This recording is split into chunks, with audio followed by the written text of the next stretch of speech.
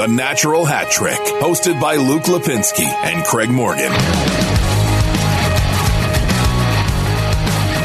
Welcome into episode 191 of the Natural Hat Trick podcast alongside Jamie Eisner. The Natty Hattie. And on remote, Craig Morgan. Can you hear the sounds of the ocean in the background? I can. It's very soothing. It's an angry ocean today because it's storming here in Fort Lauderdale, but it's still the ocean. And you're still wearing a swimsuit for some reason. No, although Rick Tocchet did joke about wearing a Speedo today. So I'm actually happy that it's storming here in Fort Lauderdale, so none of the Coyotes are sporting Speedos. It's all sorts of disturbing. I'm Luke Lipinski, and here we go. So Craig is in Florida getting ready for the Coyotes game in 2 days. Jamie, how are you doing over there? Doing okay. Okay. Wearing a New York, is that a Yankee shirt or just a New York shirt? Just a New York shirt. Just a New York. It's not an Eagle shirt. That's kind of disappointed. Gentlemen, I believe we have to start with Vinny Hinostroza, who picked up a Natty Hattie. Hinostroza. And that's how his name will be said from now on. That's how I'm saying it. Okay, good. George Fowler wrote in, we should call him Vinostroza to save time. I do like that, actually. I like that a lot. I'm surprised that nobody had come up with that yet. It's simple yet inspired, and that's usually the best stuff. So credit. Well, we're not very creative people. No. I'm just surprised nobody anywhere came up with it, but we have it now. It's ours. Patent pending. It's our 73rd shirt we're not going to make. The natural hat trick against Anaheim, and that game was very much in doubt when he picked up the 3 goals. The Coyotes, though, have actually dropped 2 straight since then. Craig, you're with the team. What is the feeling after they played a really good game last night against Tampa? Well, look, they understand that they need to win. The race has tightened considerably. Chicago picked up a point. Minnesota's creeping closer. There are about 6 teams in the race for 3 spots right now. So the Coyotes know they need to win, but they were pretty happy with the way they played against Tampa last night. And if you watch the game, you'd understand they had more chances than Tampa. They had more high-danger chances. They were very tight defensively. It's the same thing we've been talking about for a while, guys. They just lack those elite finishers to put in 1 or 2 of those chances. And part of that, in fairness, was the fact that Andrei Vasilevsky was in goal. Yeah, I mean, you're still encouraged by the effort against what has clearly been the best team in hockey all year that really has not shown any weaknesses for any prolonged stretches this season. But yeah, I mean, as you talk about the maturation of this team going forward and the expectations of where they might be 1 year, 2 years, 3 years down the road, that is a piece they're going to have. You're going to have to find a finisher. You're going to have to find someone that will not only take shots but can actually put them into the back of the net. Because as good as they've been playing, that is something that it feels like if they need a goal, if they're down 1 with 2 minutes to play in a playoff game and they need somebody to score, I don't know who that person is for them right now. I don't know if they have that singular person right now, and that's a hole they will have to fill eventually along this timeline of getting back into playoff contention. Well, you hope that 1 or 2 of the guys that they have will reach that next level. You hope Alex Galchenyuk can be that guy with a full season starting from training camp next season. Maybe 1 or 2 of these younger guys, Clayton Keller, maybe Hinostroza can emerge. But, yeah, this team is still short on that sort of skill. Imagine, if you will, offer sheeting one of the available RFAs this offseason, Braden Point, Mitch Marner. Wouldn't that be a cool thing if the Coyotes could do that? Too bad they don't have the money. Yeah, I would take a bona fide goal scorer like either of those guys. Because to Jamie's point, I'm at the point now where I watch this Coyotes team. I just said point like 9 times in one sentence. Maybe they should just go after Braden Point. Yeah. There's not anything I don't think this team can do, except when you're down by a goal with 2 minutes left, you don't find yourself thinking like, oh, so-and-so is going to score and pull them out of this. And it's burning them right now because the teams around them in the playoff race, even when they're not winning, they're all losing with a minute left and then coming back and tying the game. Or even Chicago last night with 3 minutes left came back and tied the game. That's the one element the Coyotes haven't had. Now, to the Coyotes' credit, a lot of these situations, they've been in the lead late in these games. But when you're playing a team like Tampa or even Edmonton the other night, I mean, I think the Edmonton loss stings more than the Tampa loss. It'd be nice to just have a guy you can turn to and say, you're double shifting for these final 2 minutes until you get a goal. Craig. This is where you talk, Jamie. Craig has been still there, Jamie. To see. I have nothing to add. I should also throw out Ben Schroyer tweeted in during that Coyotes game, if Hinostroza gets a natty hattie, we have a real obligation to get him on the show, which I think we could do at some point, but it's not this week because they're in Florida. Can you just make a drop, for all the drops that we're planning to insert into the show of Jamie saying what he just said? I have nothing to add. I can, actually. Let me just find out what time that was. Yeah, I can isolate that. And it's great, too, because I can go back and edit that over everything he ever says on the show from now on. Oh, boy. Okay, let's get into some of these other teams. Let's go to Toronto, where the Maple Leafs lost to Ottawa 6-2 over the weekend, and they are in full meltdown mode in Toronto. I still don't think this team is... I mean, they've known who they're going to play for a month and a half. I would be worried about the Maple Leafs when they're down 3-1 to Boston. But until then, I still think they're one of the 4 best teams. Do you wonder if the pressure is getting to them at all? Like, I don't know what to... Like, this team is supremely talented. Now, we've known that all along, but why aren't they playing at a higher level? Is it just is the blue line coming this issue we all knew it was going to be? Is it more than just that? I mean, it's just... They've turned on Jake Muzzin all the way. That didn't take long. Either. I don't have any confidence in this team winning a playoff series anymore. Because they have to go through Boston and then Tampa. And sure, then but I'm not sure I'd pick them to beat Washington in a playoff series if that was a hypothetical scenario. I think the Islanders would give them trouble. Like, I'm not so sure this is a team that's just not going to make it out because of their division anymore. It feels like they are... It feels like game 1 of their series is going to determine everything. If they go out there and get handled by Boston, then they're going to, they're going to turn on themselves within that city in terms of fans, and I do think the pressure will start to really get to them. If they win that first game, though, I think they're going to look around and say, we actually probably have at least more offensive talent. So that is the one series where game 1, game 1's meaningful in every series, but that one, it could decide the entire series. Let me ask you guys something. Do you think if Toronto goes out in the first round this year that Mike Babcock's job is in jeopardy? I think he'll be on the hot seat. I don't think they'll fire him this offseason. Yeah, I mean, you brought this up earlier this week, Craig. I mean, Joel Quenneville's name is out there. He's kind of lurking out there. Yeah, so if he wasn't available, I would say no chance. I mean, you give Babcock another year. The fact that Quenneville's out there, and I know we all think like, oh, why wouldn't he just wait and take the job in Seattle? But I mean, if the Toronto job is open, by all means, you take that Toronto job. It's a little bit different. That's a Phil Jackson situation, like I said earlier this week, right? Mm-hmm. Yeah, you go from the Bulls to the Lakers with Shaq and Kobe. So that does add a twist to it. I mean, the Leafs have dropped 4 of their last 6. Their only 2 wins were over Edmonton and then a 7-6 win over Philadelphia that was not convincing at all. They're not getting backup goaltending from Garrett Sparks at all. They've run Freddie Anderson into the ground. I still think that you have to look at this through the filter of Maple Leafs fans and media. I mean, the media in Toronto is certainly to blame for this as well. They just overreact and overanalyze every little thing. But they did just lose to Ottawa 6-2. Yeah, that's not great. It's really not. There've been some bad losses by teams vying for playoffs. But Toronto's not vying for a playoff spot, but they're trying to move up and they're trying to establish some kind of consistency. The Blackhawks had a really bad loss last night too, at home to Vancouver. We'll get to that in a minute. But yeah, Toronto right now does not inspire. I'm with Jamie on this. I don't have any confidence in this team right now, the way they're playing, that they're going to be able to get out of the first round, especially the way Boston's playing. Yeah, I guess the one thing you look at with Boston that's concerning is their just mediocre road record. I mean, they're 15-19 essentially, 15-13-6 on the road. With the Leafs have played a lot better away from home, but I look at this team and I think Boston can match their scoring in short spurts. Like I don't think that's going to be a major disadvantage for them. I don't know. It's for a team with this much talent, I feel like I should have a lot more confidence that they can at least do some damage in the postseason, and they still could. It's not unfathomable, but it's just I don't have that feeling anymore. I just think they're one of the few teams that are capable of. I mean, it's Tampa, so you always have to put that caveat in there because that's such a huge roadblock. But they could not easily, but Toronto could win 3 series. I mean, it wouldn't. They have the talent.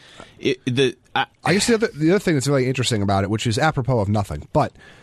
That's the name of the show. With 10 games left in the season, the Maple Leafs still haven't been to a shootout yet. Yeah, that is weird. They might go the whole year. If they were playing like this and the season's ended this week and the playoffs were starting in like 2 days, then I would say, okay, yeah, you have to probably pick Boston in that series. But Toronto's still got 10 games to turn it around, not in the sense that they have to go like 9-1 or 8-2 in those 10 games, but they just need to get their heads back on straight heading into the playoffs and get rid of that perception that they are a little bit dysfunctional or that they hear the voices of the media or the fans or that they can't handle the pressure. The problem for them is they do close out with Carolina, Tampa, and Montreal, who might be fighting for a playoff spot.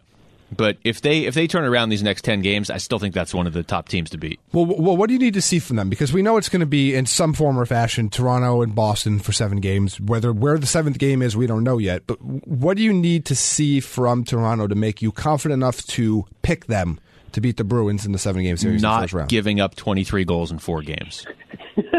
Yes. Also wins. Yeah. I mean, yeah, I guess that's fair. Winning is, I guess, important. Yeah, they got to establish something going into the playoffs. I mean, look, there are teams that have gone into the playoffs ice cold and turned it around, so I'm not saying that's a death knell for them, but that's not inspiring much confidence. And in their playoff situation with the path they have to take, that's not a good thing. Don't you think this is tough to measure, but I mean, there seems to be an element of they just don't look like they're having fun. And maybe you never will this time of year in Toronto, because it's such a serious business to so many people there. And Maple Leafs fans don't seem like they are having fun either, even when the team wins. But I mean, and the coach is so much fun too.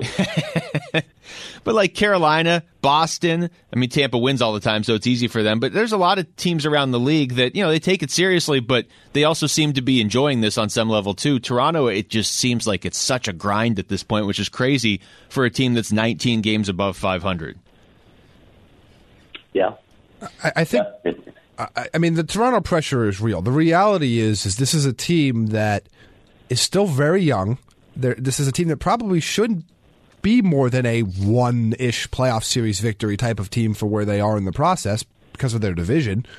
Like, it's not the end of the world if they lose in 7 games in the first round. It's not the end of the world if they win one series and get destroyed by Tampa. Like, that's not the end of the world. It's going to feel like it in Toronto, and they're going to pretend that it is. I was going to say, you go to Toronto and tell them it's not the end of the world when they lose to Boston in Game 7. But it is what it is there. Like, again, this team, it's not like this team is about ready to implode. Like, this is not their last shot at this. But I know it's Toronto. Trust me, I know.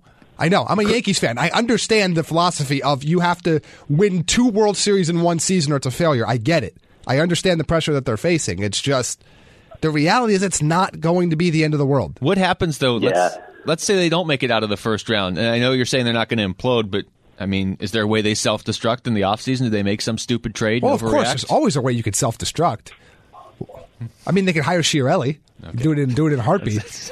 But that's not happening. But I mean, they would need to do something in the offseason. Look, they probably just need to do it for optics and for sort of the psychology of the team. But I think we've all been in agreement on this forever that it should be on their blue line, and if possible, they should hang on to all the forward talent that they've got.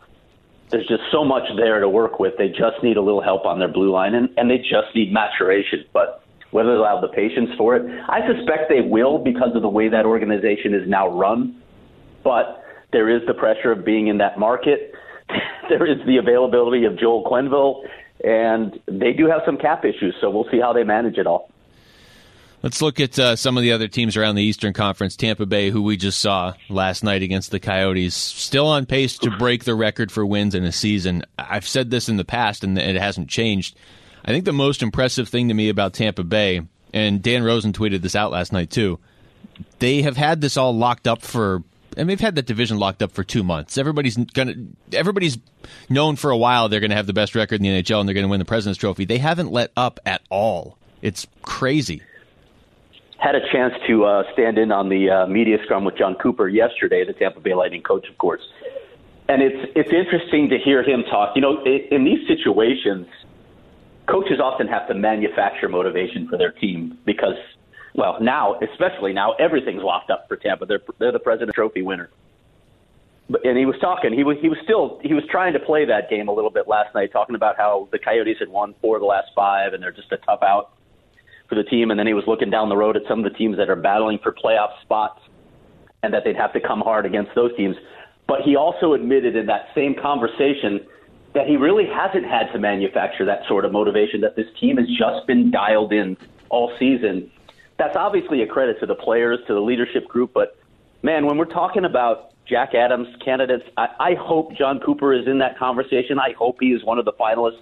I know he has a ton of talent to work with, but to get that talent to operate at this level all season long is so impressive.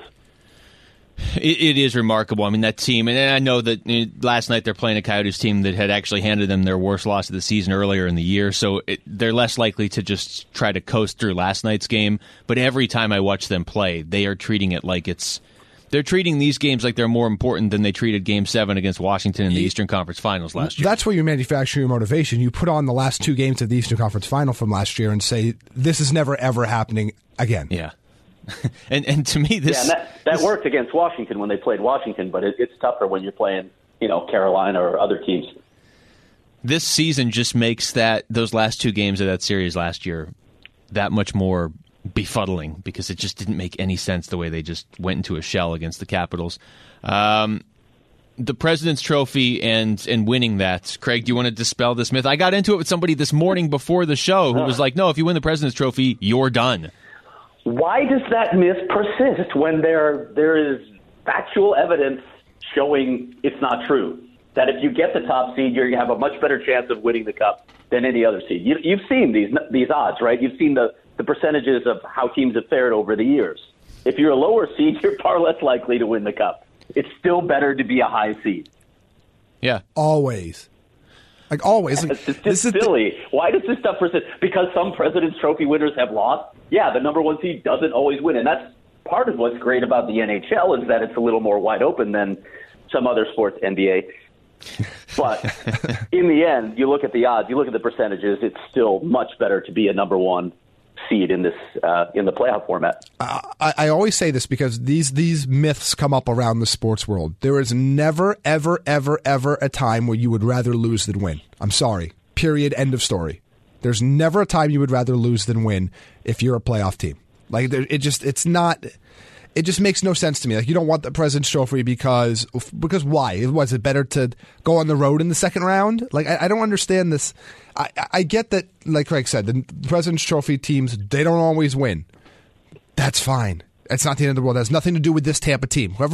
The San Jose Sharks teams of the mid-2000s have absolutely nothing to do with the current Tampa Bay Lightning roster. And I hate that we try to drag other players from other eras and other teams from other years and say, well, that happened to them. Right. Yeah, it's just bad analysis. Tampa doesn't have the sort of pressure. I mean, look, they may set the all-time record for best record in a season. They certainly could set the record for most wins in a season. So there's going to be pressure if we get to the second round of the playoffs and they're down 2-0 in the series. Don't get me wrong, but they don't have that external pressure that a lot of these other markets would have if Toronto was doing this, or if Pittsburgh, or if Chicago, or any Canadian team, and a lot of the teams that have a storied history. If they were going out there, can you imagine if Toronto had the best record in hockey and then was down 2-0 in the first round to the Boston Bruins? That might happen next year. Yeah. I do think it's cup or bust for the Lightning this year, and I do think there's pressure. But you're right, compared to a lot of other markets, just not just the Canadian markets, they don't face a lot of pressure in this market. It's really tough to equate a beach community with pressure. just not feeling it down here in Tampa. Not feeling it. Now in Fort Lauderdale. But with Tampa, I think the pressure there is warranted. Like, I think where you have an issue is when the pressure exceeds your talent level or where you are on your progression timeline. Like Tampa, you've been the best team in hockey 3 of the last 4 years. You need to win a cup out of this, period. Like, it will be a massive disappointment if they don't win a Stanley Cup in this era of the Lightning. For Toronto, they're having a similar amount of pressure even though they are not there yet. That is when it can crush your team. For Tampa, it's your time. You're clearly the best team in hockey, and you were clearly the best team in hockey last year, and now you're head and shoulders above even that team.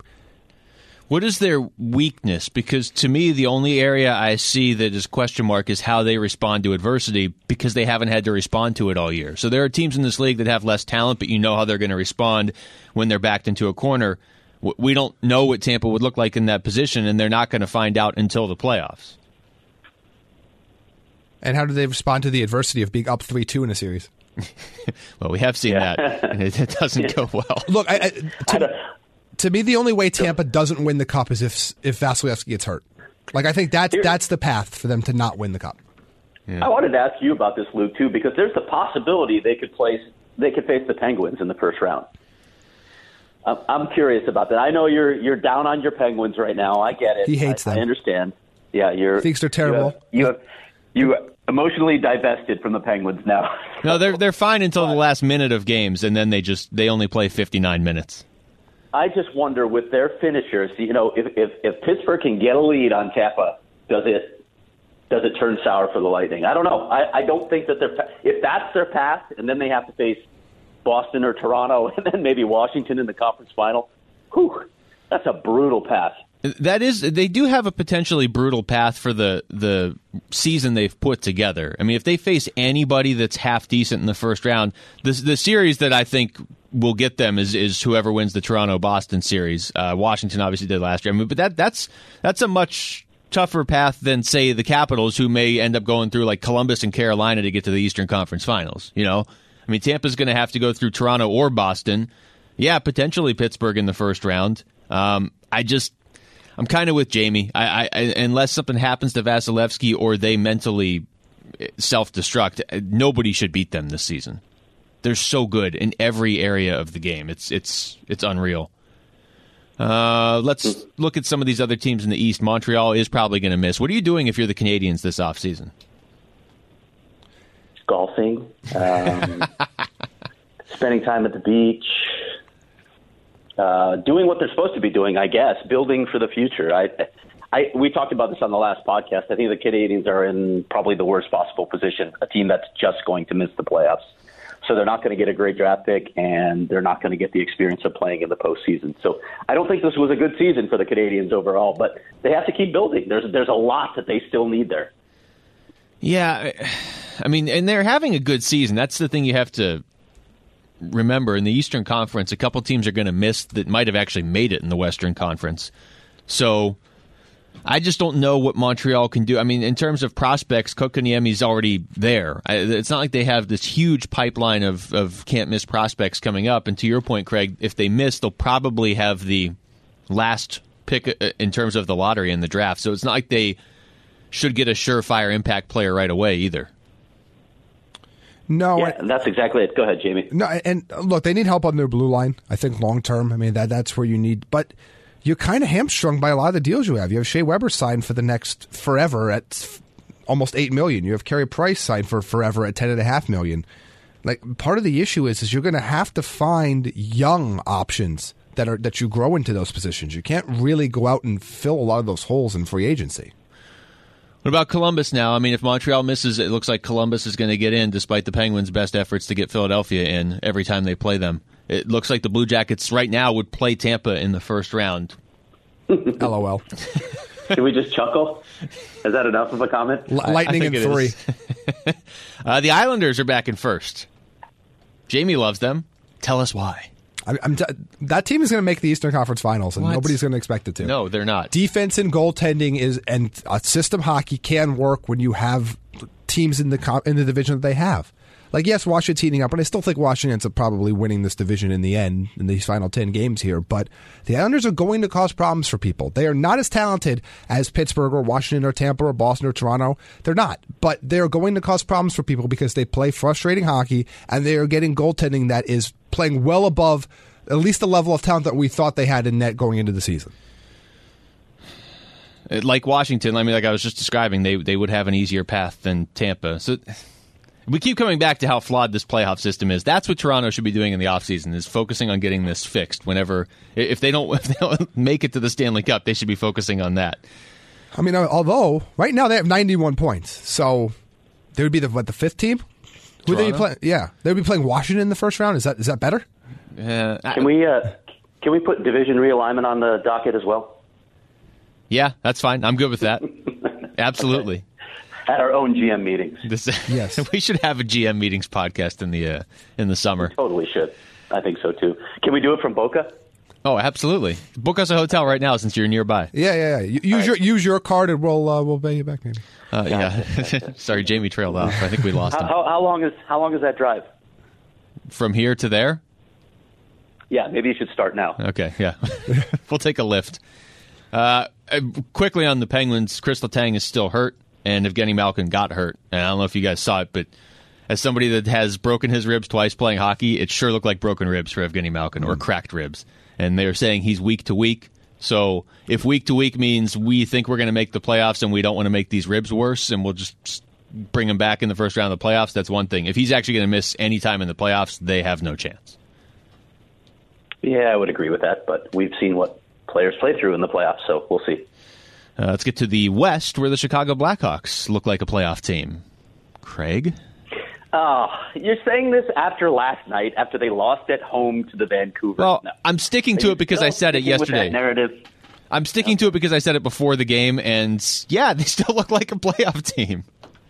I know. They're definitely in the mix. They're on the very perimeter of the playoff mix right now, but I just, for me, it was weird to see them not be able to score against Vancouver. I admit that, because that's the one thing that they've been doing well, and they've been defending a little better, but in this short sample size of success, it's nice for Chicago fans to think that the Blackhawks might be back. They might be on a run here, but I still see so many flaws with this team, and I still, even with Corey Crawford back in that and playing well right now, I still don't believe in the way this team defends. How about the 29 shots they allowed to Toronto in the third period? 29 shots. Are you kidding me? Is that this bad? This team can't defend. I just don't think that they can stay consistent enough down the stretch to get into the playoffs. I could be wrong. I wouldn't look at them in the playoffs and be like, oh, this team could do some damage because of what you just said. I mean, you have to be able to defend in the playoffs, but I definitely see a path. I see a path where them and the Coyotes both make it in the Western Conference. I'm not totally sold on Dallas, and I just don't take Minnesota seriously. I just think you're running out of time at this point. You're just running out of time. This is not a 100-game season. I can't see them jumping 3-4 teams in 10 games. But they're only 4 games out of a spot, and they have a game in hand on it. Yeah, but 4 points is at some point. You have 10 games. Like, I mean, it's going to be. I mean, what record do you realistically think they're going to finish with? Yeah, if they finish 8-2 or 9-1, then sure, they have the opportunity there. But even if they win 6 or 7 of their final 10, it's going to be really tough for them to jump all of those teams. Well, I'm trying to see because they only play Detroit, Ottawa, and Vancouver this season. So they want Philadelphia next. Yeah, I mean, yeah, they've got. I'm trying to pull up the schedule on this. They come to Arizona next week. Yeah, the annual spring training game. Yeah, we should point out the air match against the Blackhawks at home, the Avalanche, the Wild at home, all in the same week. That's going to decide if they make the playoffs. There's your opportunity, right? That's all you want. The opportunity to quote unquote control your destiny and all that garbage. But that's there it is. You have the teams coming in front of you. Win those games, and you'll be in. Chicago's schedule actually finally does start to get a little more difficult here. Philadelphia, Colorado twice, the Coyotes, the Sharks, L.A., Winnipeg, St. Louis, Dallas, and Nashville. So those are all teams that are either in or contending for playoffs. Now, this makes up for the fact that over the last month, and to Craig's credit, he said this about a month ago, they don't play anybody for a while, and they didn't. It really felt like it was Detroit and Anaheim and L.A. and Vancouver and Montreal over and over, and Detroit again. But they did what you're supposed to do. I mean, they won most of those games. They've at least pulled themselves back in it. I just think if we get to the last week of the season and there's 4 teams separated by 2 points fighting for 2 spots, I'm going to take the one with all the offensive firepower that Chicago has. Patrick Kane's over 100 points again. Oh, what a season he is having. What a season he is having. If it weren't for the guy down in Tampa, he'd probably be the MVP this year. Mm-hmm. He's still going to be a finalist, right? Even if they miss the playoffs? I think so, just because he's Patrick Kane. But I still, when I talk about MVP candidates, the playoff berth matters to me. It really matters to me. That's a big part of the equation. So what are you going to do when Chicago and Edmonton both miss the playoffs and McDavid is a Hart Trophy finalist and Patrick Kane isn't? Well, I just won't vote for either of them, number one. Any of these other teams in the West standing out to you? I'll tell you what stands out to me is the fact that Vegas looks a lot better than they did a year ago when they went to the Stanley Cup.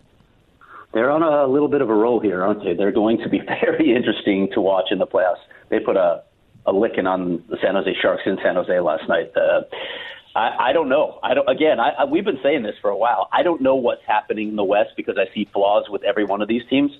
Vegas went to the Cup final last year. There's no reason they can't do it again. They're 9-1 in their last 10. I think they're a better team than they were last year. Sure, put them in the list of like 5 teams in the West that could go to the Cup final or be out in the first round. Yeah, they just hammered San Jose last night.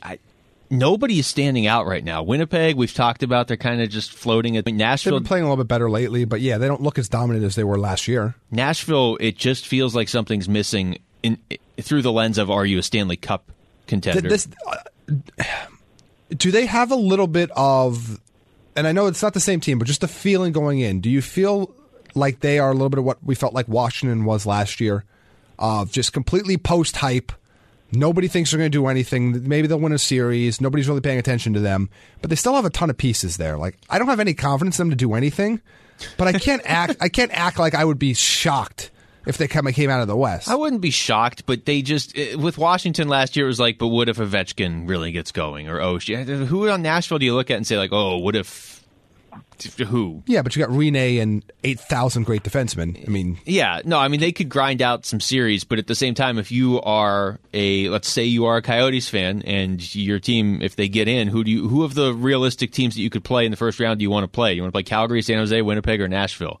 Calgary. Really? Yes. Even from a Coyotes perspective. I want the team with the shakiest goaltending. I'd in that scenario, I'd rather play Nashville. Because you know all those games are going to be close. Sure, but from the Coyotes' perspective, that's who I'm picking too, Nashville. But I understand what Jamie's saying, because Calgary has significant concerns in goal in the playoffs. They've been such a tough matchup for the Coyotes this year. Yeah, I mean, and that's true. And look, and they play a bunch. And Nashville was my second choice. My concern is that Nashville is just the Coyotes, but better. Like that they are basically what the Coyotes could be in a couple years. Oh, yeah. And I just on paper. Yeah. I think the Coyotes could beat Nashville in a series. I don't know that they could beat Calgary right now. But with the 4 games that we've seen this season. I know. But boy, that goaltending. But, I mean, to your point, if I were Chicago and I were making the playoffs, I would probably want Calgary. I mean, if Chicago plays Calgary in the first round of the playoffs, that's interesting. I know Calgary will be favored. I wouldn't feel real confident in them at that point, because then all of a sudden your shaky goaltending gets exposed when you give up 6 goals in the first game. I mean, right now the matchup would be Calgary, Arizona, and Winnipeg, Dallas. Yeah. I noticed you didn't say Minnesota in there. I'm very happy I didn't say Minnesota in there, although I wouldn't rule it out. We're all hoping. Yeah. We're all hoping. And that's not just a Coyotes thing. I've heard that from a lot of people, even nationally. That just any Coyotes are a great story. Colorado would be fun to watch. Chicago is somehow an interesting story now. Just anybody but Minnesota. Which, again, Minnesota's a great state for hockey, but their hockey team doesn't need to be taking up a playoff spot this year. Which team currently in the playoffs do you guys not trust? I think Jamie just answered, didn't he? Yeah. Yeah, I guess he did. I mean, we should say non-wildcard team, because that would just be too easy. But yes, Calgary, I don't trust. I want to. I really, really want to. You guys know how many years I've been talking up the Calgary Flames. The genesis of the nonlinear progression team was Calgary. But that goaltending it is so much more subpar than anybody else that looks like it's going to make the playoffs in the West that it really scares me when you have that glaring of a weak spot. I love the season they're having, and I love their coach. I think he's done an incredible job, but I still don't trust the Islanders. Yeah. I mean, if we're going non-wild card, if we're going wild card, I don't trust Dallas. But if we're going non-wild, because even like Columbus, I know that they handled the trade deadline very oddly, but if they're in, that's not a team that's necessarily a free win. Yeah, I'd probably go with the Islanders, just because of all the teams in the East that are in a top 3 spot. I just can't envision them making the Stanley Cup. They're the least talented of any of those top 3 division winners. Like, they are. Again, I don't expect them to get to the conference final. I'm just said I wouldn't be shocked. Yeah. I mean, the goaltending has been the great thing for them, the story for them this year, going from league worst goals against the league best. It's interesting that the narrative out there is, some of the knock on Barry Trotz as Coach of the Year is, where would they be without the goaltending? Well, how about giving Barry Trotz some credit for what the goaltending is? I know he's not the goalie coach, but they play a very structured system, and that really helps the goaltenders.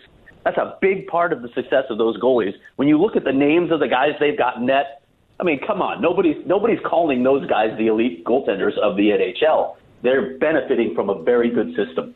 Yeah, absolutely. Which, I mean, maybe that's more stable than expecting your goalies to win you games in the playoffs. Maybe the actual system in front of them is more stable. I'm not trying to discount. I mean, if they play Pittsburgh or Columbus or Carolina in the first round, it's certainly a winnable series, but I just don't see them going further than that. In terms of, this was supposed to be Canada's year to win the Cup, and they still could. But we're now down to 3 teams that are going to make the playoffs. I mean, I think we can safely roll Ottawa out. Yeah, Vancouver, Montreal. Obviously not out quite yet, but their next game's at Philadelphia, and Philadelphia is still nipping at their heels, still trying to get in. Yeah. Yeah, I don't see the Canadians making it in. So, yeah, you're talking about 3 teams at this point. Toronto, as we mentioned earlier, has its issues. So I guess it's down to 2 teams in the West. Well, okay, so if the question is who is if I told you one of these 3 teams, Toronto, Calgary, or Winnipeg, is going to win the Cup, which one are you picking? Winnipeg. Yeah, I think I'm going Winnipeg. I still think Toronto's better than Winnipeg, but I would go Winnipeg, then Toronto, then Calgary. Don't know that they are.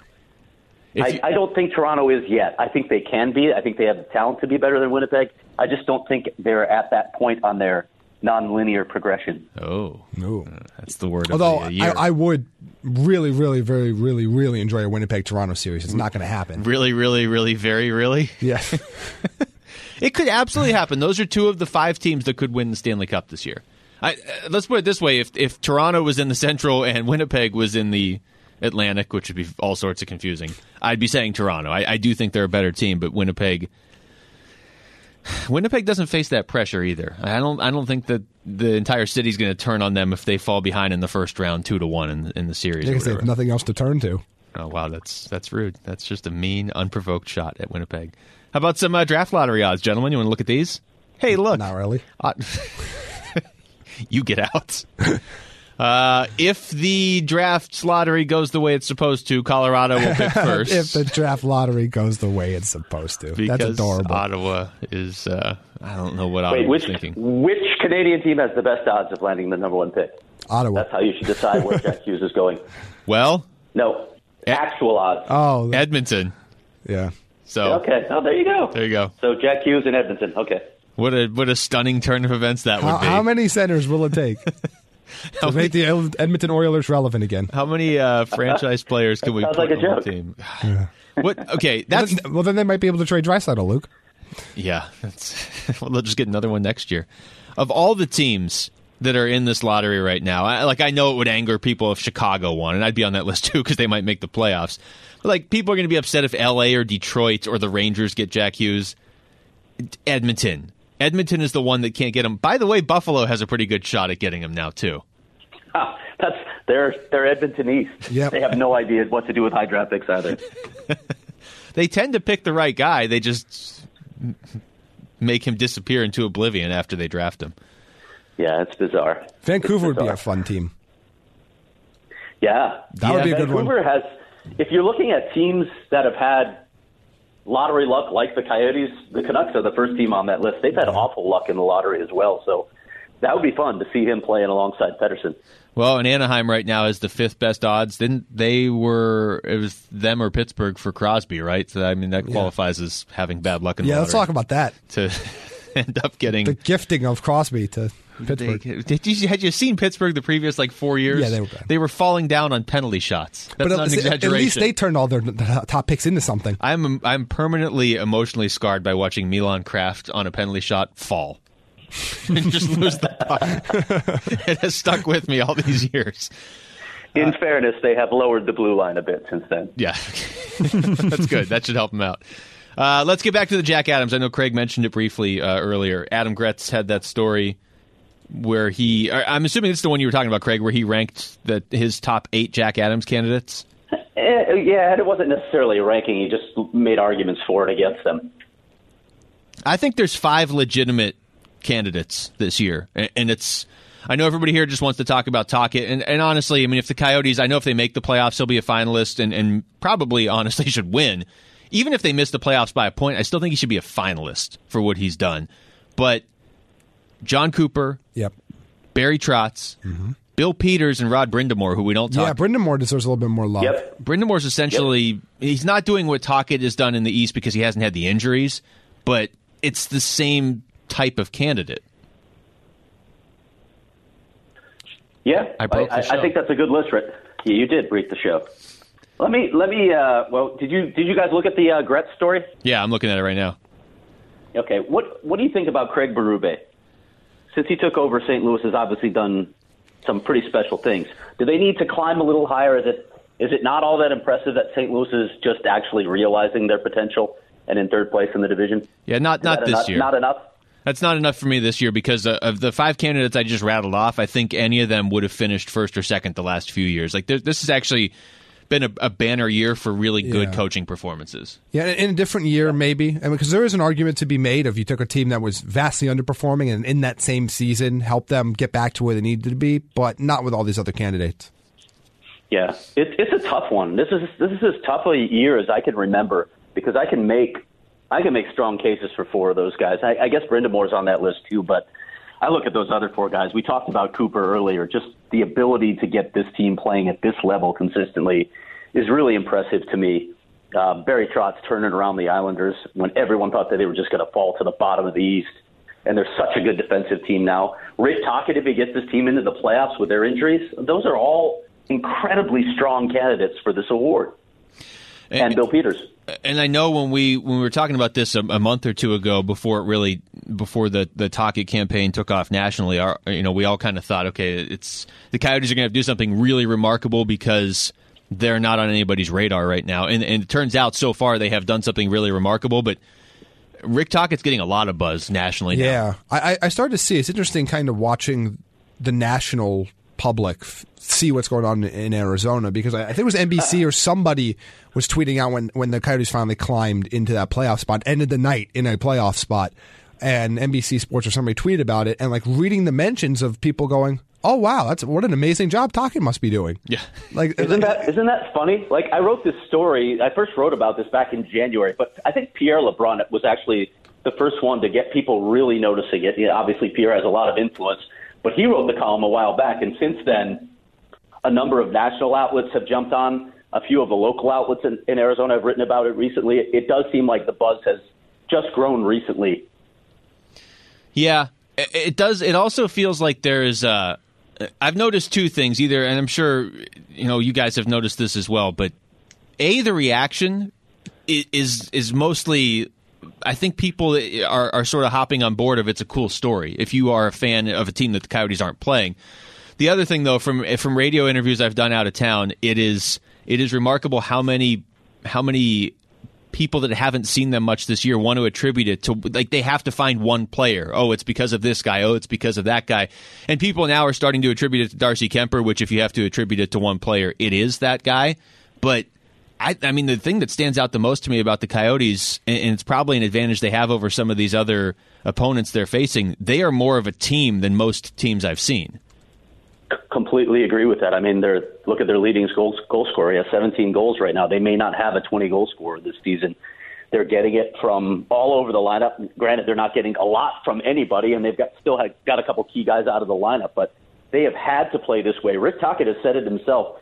In a weird way, the injuries were probably a little bit of a blessing for this team because they really had to buy into this simpler approach of how to play games. You watch this team. I know people are talking about Darcy Kemper, and he deserves a lot of credit. He's been fantastic in goal, and he's shown he can be a number 1 goalie. But this team defends so well, and you saw it last night against the best team in the league. They are so tight defensively, so responsible, so disciplined in all the details. So many coaches talk about details, but this team, with their body positioning, with their stick positioning, with the layers on defense, with their back pressure, it's all so good and it's all so consistent. That's the thing that defines this team for me. It's also funny, like I think if you look at the end of the year at their stat sheet, it's going to look very similar to that 2009-10 team, where you didn't have one player that really excelled. I mean, Doan led that team with 55 points. I mean, yes, you had 2 big additions at the deadline in Wojtek Wolski and Lee Stempniak, but you had a situation where you had one player over 20 goals, nobody over 55 points, and you had consistent effort throughout the lineup and upper echelon goaltending, and that is what the formula for this current Coyotes team is. Yeah, and a lot of people look at those. So Tippett's team made the playoffs 3 straight years. It was 09, 10, 10, 11, 11, 12, and obviously 11, 12 they went to the Western Conference Finals. But a lot of people look at those. The previous 2 years is actually the better team. Yeah, the 09-10 team was the best team the Coyotes have ever put on the ice in the post-lockout era. Yes. Yeah, Which Shane lockout? Doan's injury really hurt them there. Which I still don't think he's completely over. And I don't think most Coyotes fans are completely over the fact that he couldn't play in that Game 7 against Detroit either, because Detroit at that time was what Tampa is now, except they had won cups. So they were right, like and the Coyotes were up 2-1 in that series when he got hurt, if you remember. Yeah, well, and the Coyotes had never won a playoff series in Arizona either. So, I mean, there was a lot of extra juice to that one. Let's get to listener questions here, because we have one. You say that's so sad. Well, no, Why do you hate the listeners, I thought there was Luke? something that was big I still wanted to hit on, but I can't remember it. Okay. Loyal Sif writes in, second straight week that he has written in with a Darcy Kemper trade question, but this comes up because Craig just brought this up. Of Kemper has shown that he can be a number one. I don't think it would be a bad thing for the Coyotes to go into next season with 2 number one goalies, but here's the question. Coming at you guys with another trade question. Let's say the Yotes trade Kemper. What would be a realistic return? My trade, I don't know if it's realistic, would be Kemper to Florida because they desperately need goaltending for Frank Vetrano. Thanks, guys. Thanks, guys. I got to admit, I haven't thought about a trade scenario for the Coyotes. I still think my gut still tells me they go into the season with both of these guys. They're not going to make any decisions right now, and a lot can happen between now and then. And you need Antti Raanta to prove that he can be healthy next season. So I just think it makes sense, especially when you look at the NHL today. It has become a league where you need 2 solid goaltenders. The number of games played for the elite guys has dropped. I think the game is more demanding on goalies than it used to be because of the speed. So I think the best move for the Coyotes is to keep both of these guys, because you're going to need them both at some point in the season.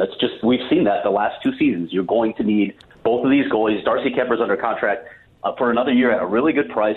It doesn't make much sense to move him, and I don't know that you could get requisite return for a guy who's still considered a backup goalie, right? I don't know what you would. I mean, they're set on defense. So to me, if I'm trading Kemper, I'm trading him either for a legitimate, I know this guy's going to get me 25 to 30 goals, which you're not going to get for Kemper, or I'm looking for a goalie that is Kemper. So I don't know that I'm trading him. Or a right-handed defenseman. If somebody gives you a top 4 right-handed defenseman, I'm not sure that's the end of the world either. But to me, I look at this situation. I don't think they're going to do that, though. No. Look, I don't think they're going to trade him. I'm with Craig. I think they're going to go into the season with both goaltenders. That means you're also with me. Yeah, but I don't like saying that. Okay. I think that's the smartest, both in the short term and long term, for the Coyotes in that scenario where you need this. You haven't gotten a full season of Antti Raanta. You can't predict that you're just going to all of a sudden get one next year. I look at this like the Nick Foles situation with just a great cap hit.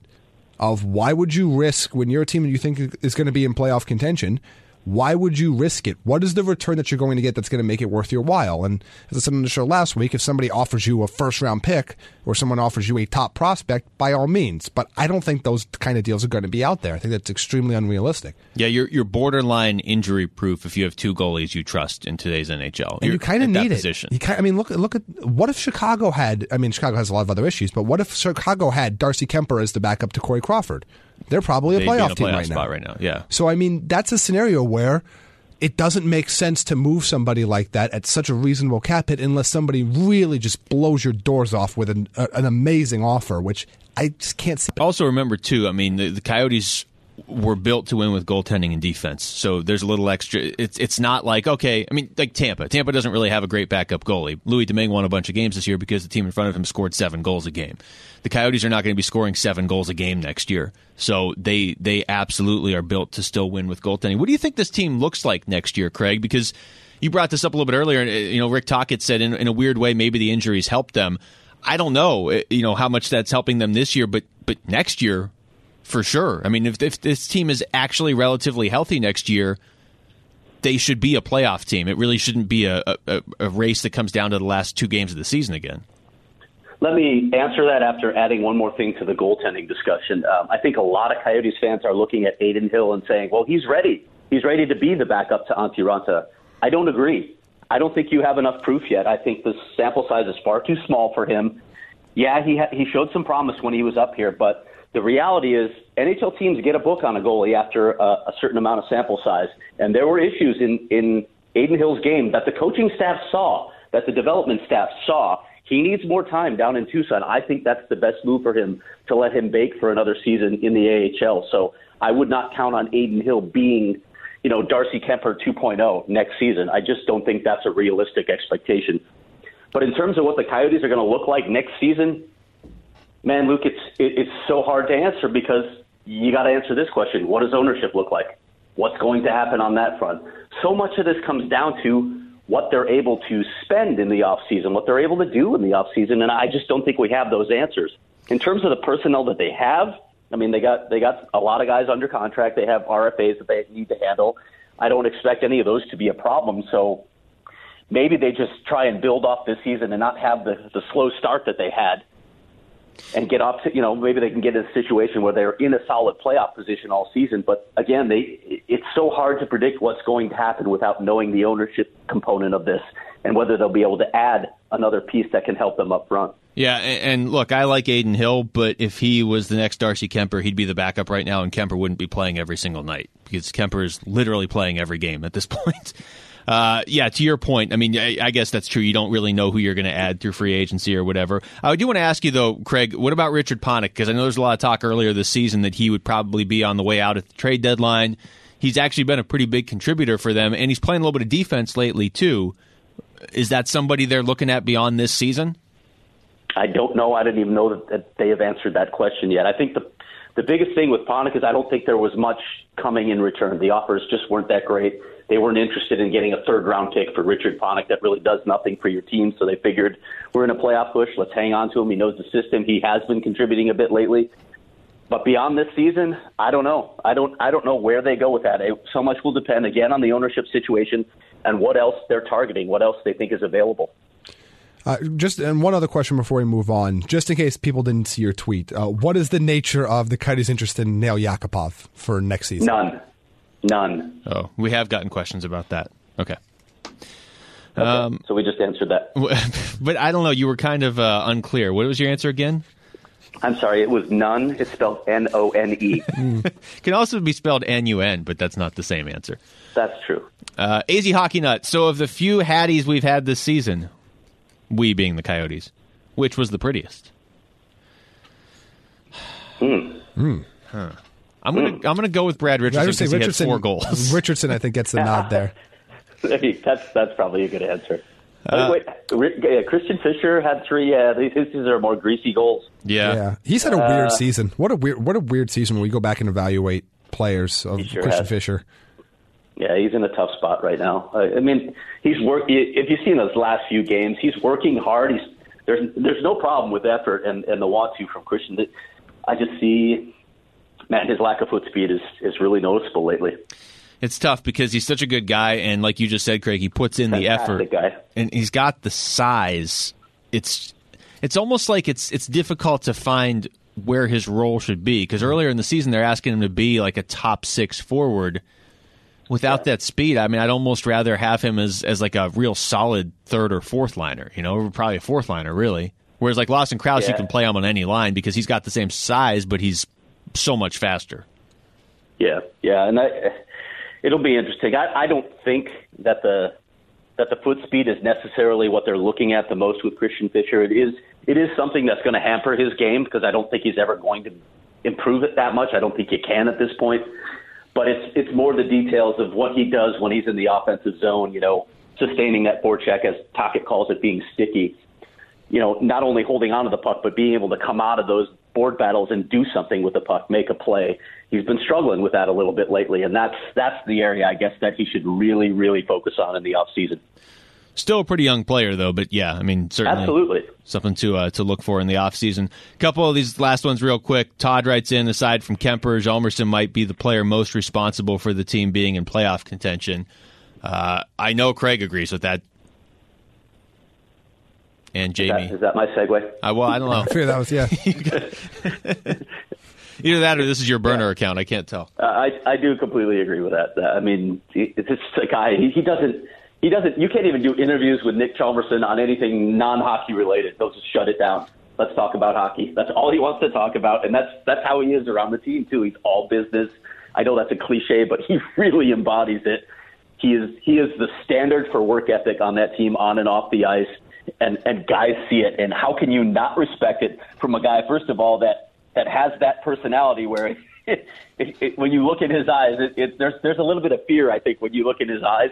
And then he's got those 3 cup rings from Chicago. How do you not respect that and follow that model?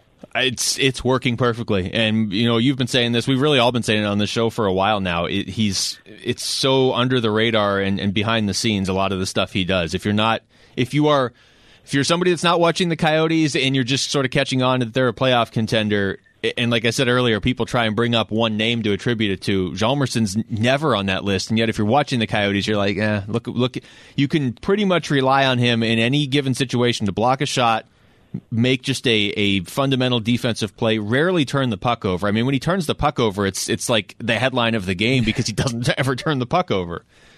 He protects it as well as anybody when he has it. He often, you'll see him go to that backhand a lot when he's clear in the zone, but he just protects the puck so well. And his stick positioning on defense, too, is the thing that I noticed. His body position is always good, but he uses his stick so effectively. Arguably, well, probably not quite as effectively as Michael Grabner does, but he's a pretty close second in my mind. Joseph writes in, next podcast, please have the first thing you cover be the Leafs fans' meltdown after getting smashed by the Senators. Well, we did that, so there you go. It wasn't the first thing, so I guess it wasn't the first thing. Oh, we had ocean sounds. That's true. Okay, let's start over. Ready? Sorry. In 3, okay. 2. Joe, not Joseph, writes in, at the risk of sounding like a Leafs fan. Now, in fairness to him, this is from a couple days ago. At the risk of sounding like a Leafs fan, am I wrong in thinking that the Coyotes haven't looked sharp the last few games despite winning most of them? Complacent isn't the word I'd use, but it seems like they're getting a little sloppy. No, that's fair. I thought the Edmonton game. I think if you guys heard the post game with Rick, he was saying he liked his team's effort. They're working hard, and they faced a grueling schedule, and they're shorthanded. All of that's true, but I felt like after that game, he was protecting his team a little bit because he knows how much they're up against. I didn't think that they were particularly good against Edmonton, but then they come out and start the road trip. Even though it was a loss in Tampa, they came out and played one of their better games of the season, to be honest. They were terrific last night. Yeah, and he said last night it was the most proud he's been of them this season. Yeah. And that was after a loss. Yeah, not all games are created equal. You beat almost any team in the league with that effort they put out last night, just not the best team in the league. And yeah, the Edmonton game, that was just a massive, massive letdown, which they're going to happen from time to time in a season, especially when you've been as hot as they've been. They at least got a that point. That 1 point out of it. Sure hurts, though, huh? Yeah, they got 1 point, but how much would that second point mean right now? That's the thing. I mean, you look back and you're like, you probably left a point on the table against Edmonton, whereas Tampa, there's not a whole lot more you could have done. Although we should, since we're going to close with this, we should mention Connor McDavid in person. That first goal he scored where he made Oliver Ekman-Larsson, of all people, who's a great skater, look like he was in a learn-to-skate class. And then if you're watching it, McDavid takes his left hand and just moves Oliver's hockey stick, cuts around with one hand on his hockey stick, and then turns and flips it against the grain, top corner against Darcy Kemper, who had no chance. He's the most exciting player I have ever seen in person. And it used to be Crosby when Crosby would come to town and watching the little things that he does. McDavid is just on a crazy level. I know you guys both follow the Twitter account NHL GIFs or GIFs. Do you say GIF? No, we say GIFs here. We're civilized. Yeah, I say GIF. Good. I say GIFs too. But they have one. I think it's pinned at the top of the timeline now, saying, watching that specific goal. It's a highlight of that specific goal, saying simply, "This is art." And I completely agree with it. It is a beautiful thing to watch Connor McDavid play. He won that game. He had 2 goals and the primary assist on the other goal. He won that game for Edmonton. No, that was the definition of Connor McDavid beating a hockey team, because the Coyotes played like a team. They didn't play their best game, but they played well enough where, they got a point out of it. If Connor McDavid's not on the Oilers, the Coyotes win that game. He factored into 100% of their points, and he does that a lot. It feels like he does that most games. As to Jamie's point too, if you compare Crosby and McDavid, I think as much as I like Crosby, his game appeals more to people that either watch hockey all the time or have played hockey and appreciate the little things he's doing in the defensive zone and just all the little things he does, and the fact he doesn't make a whole lot of errors, although he made one the other night. But McDavid is just, you could never have watched a hockey game before, and you're instantly going to be drawn into that. Yeah, no, completely agree. But are you doing? So, well, I was going to say it would be nice to see him in the playoffs, but I guess that's not an option for us. well, yeah, we're not going to see that. We saw it once, and he was okay. Yeah, and that'll be it for the next 4 years. Yeah. All right, gentlemen, that's it. I have run out of things to talk about unless you guys have more. Craig, you I want to got talk about the nothing. ocean? I'm going to open my door and I'm going to open my door and listen to it some more. Craig's going to listen to the replay of this podcast through a seashell later on the beach. It'll be Yeah. great. How's your view of the parking lot? It's sunny and not raining, at least. It's like a perfect that's cool. 77 degrees out here. Good on you. All right, Craig, you go do whatever it is you do at the beach. No Speedos. Do you wear dress shirts into the ocean like Luke? Hey, Oh. it wasn't a dress shirt. Can we use a photo of that to promote the show? Luke wading into the ocean in his dress shirt. I wasn't waiting. I was attacking. All right. You were embracing it. You were embracing the ocean. Come on. Becoming one. That's right. Yeah, becoming one with Fashionably it. dressed, nonetheless. The Pacific Ocean is a very cold ocean. All right. It is. This isn't about me. This is about Craig and his beach attire. All right. For Craig Morgan in Florida, for Jamie Eisner, I'm Luke Lipinski. Thanks for listening to the Natural Hat Trick Podcast. I really have nothing to add. As usual.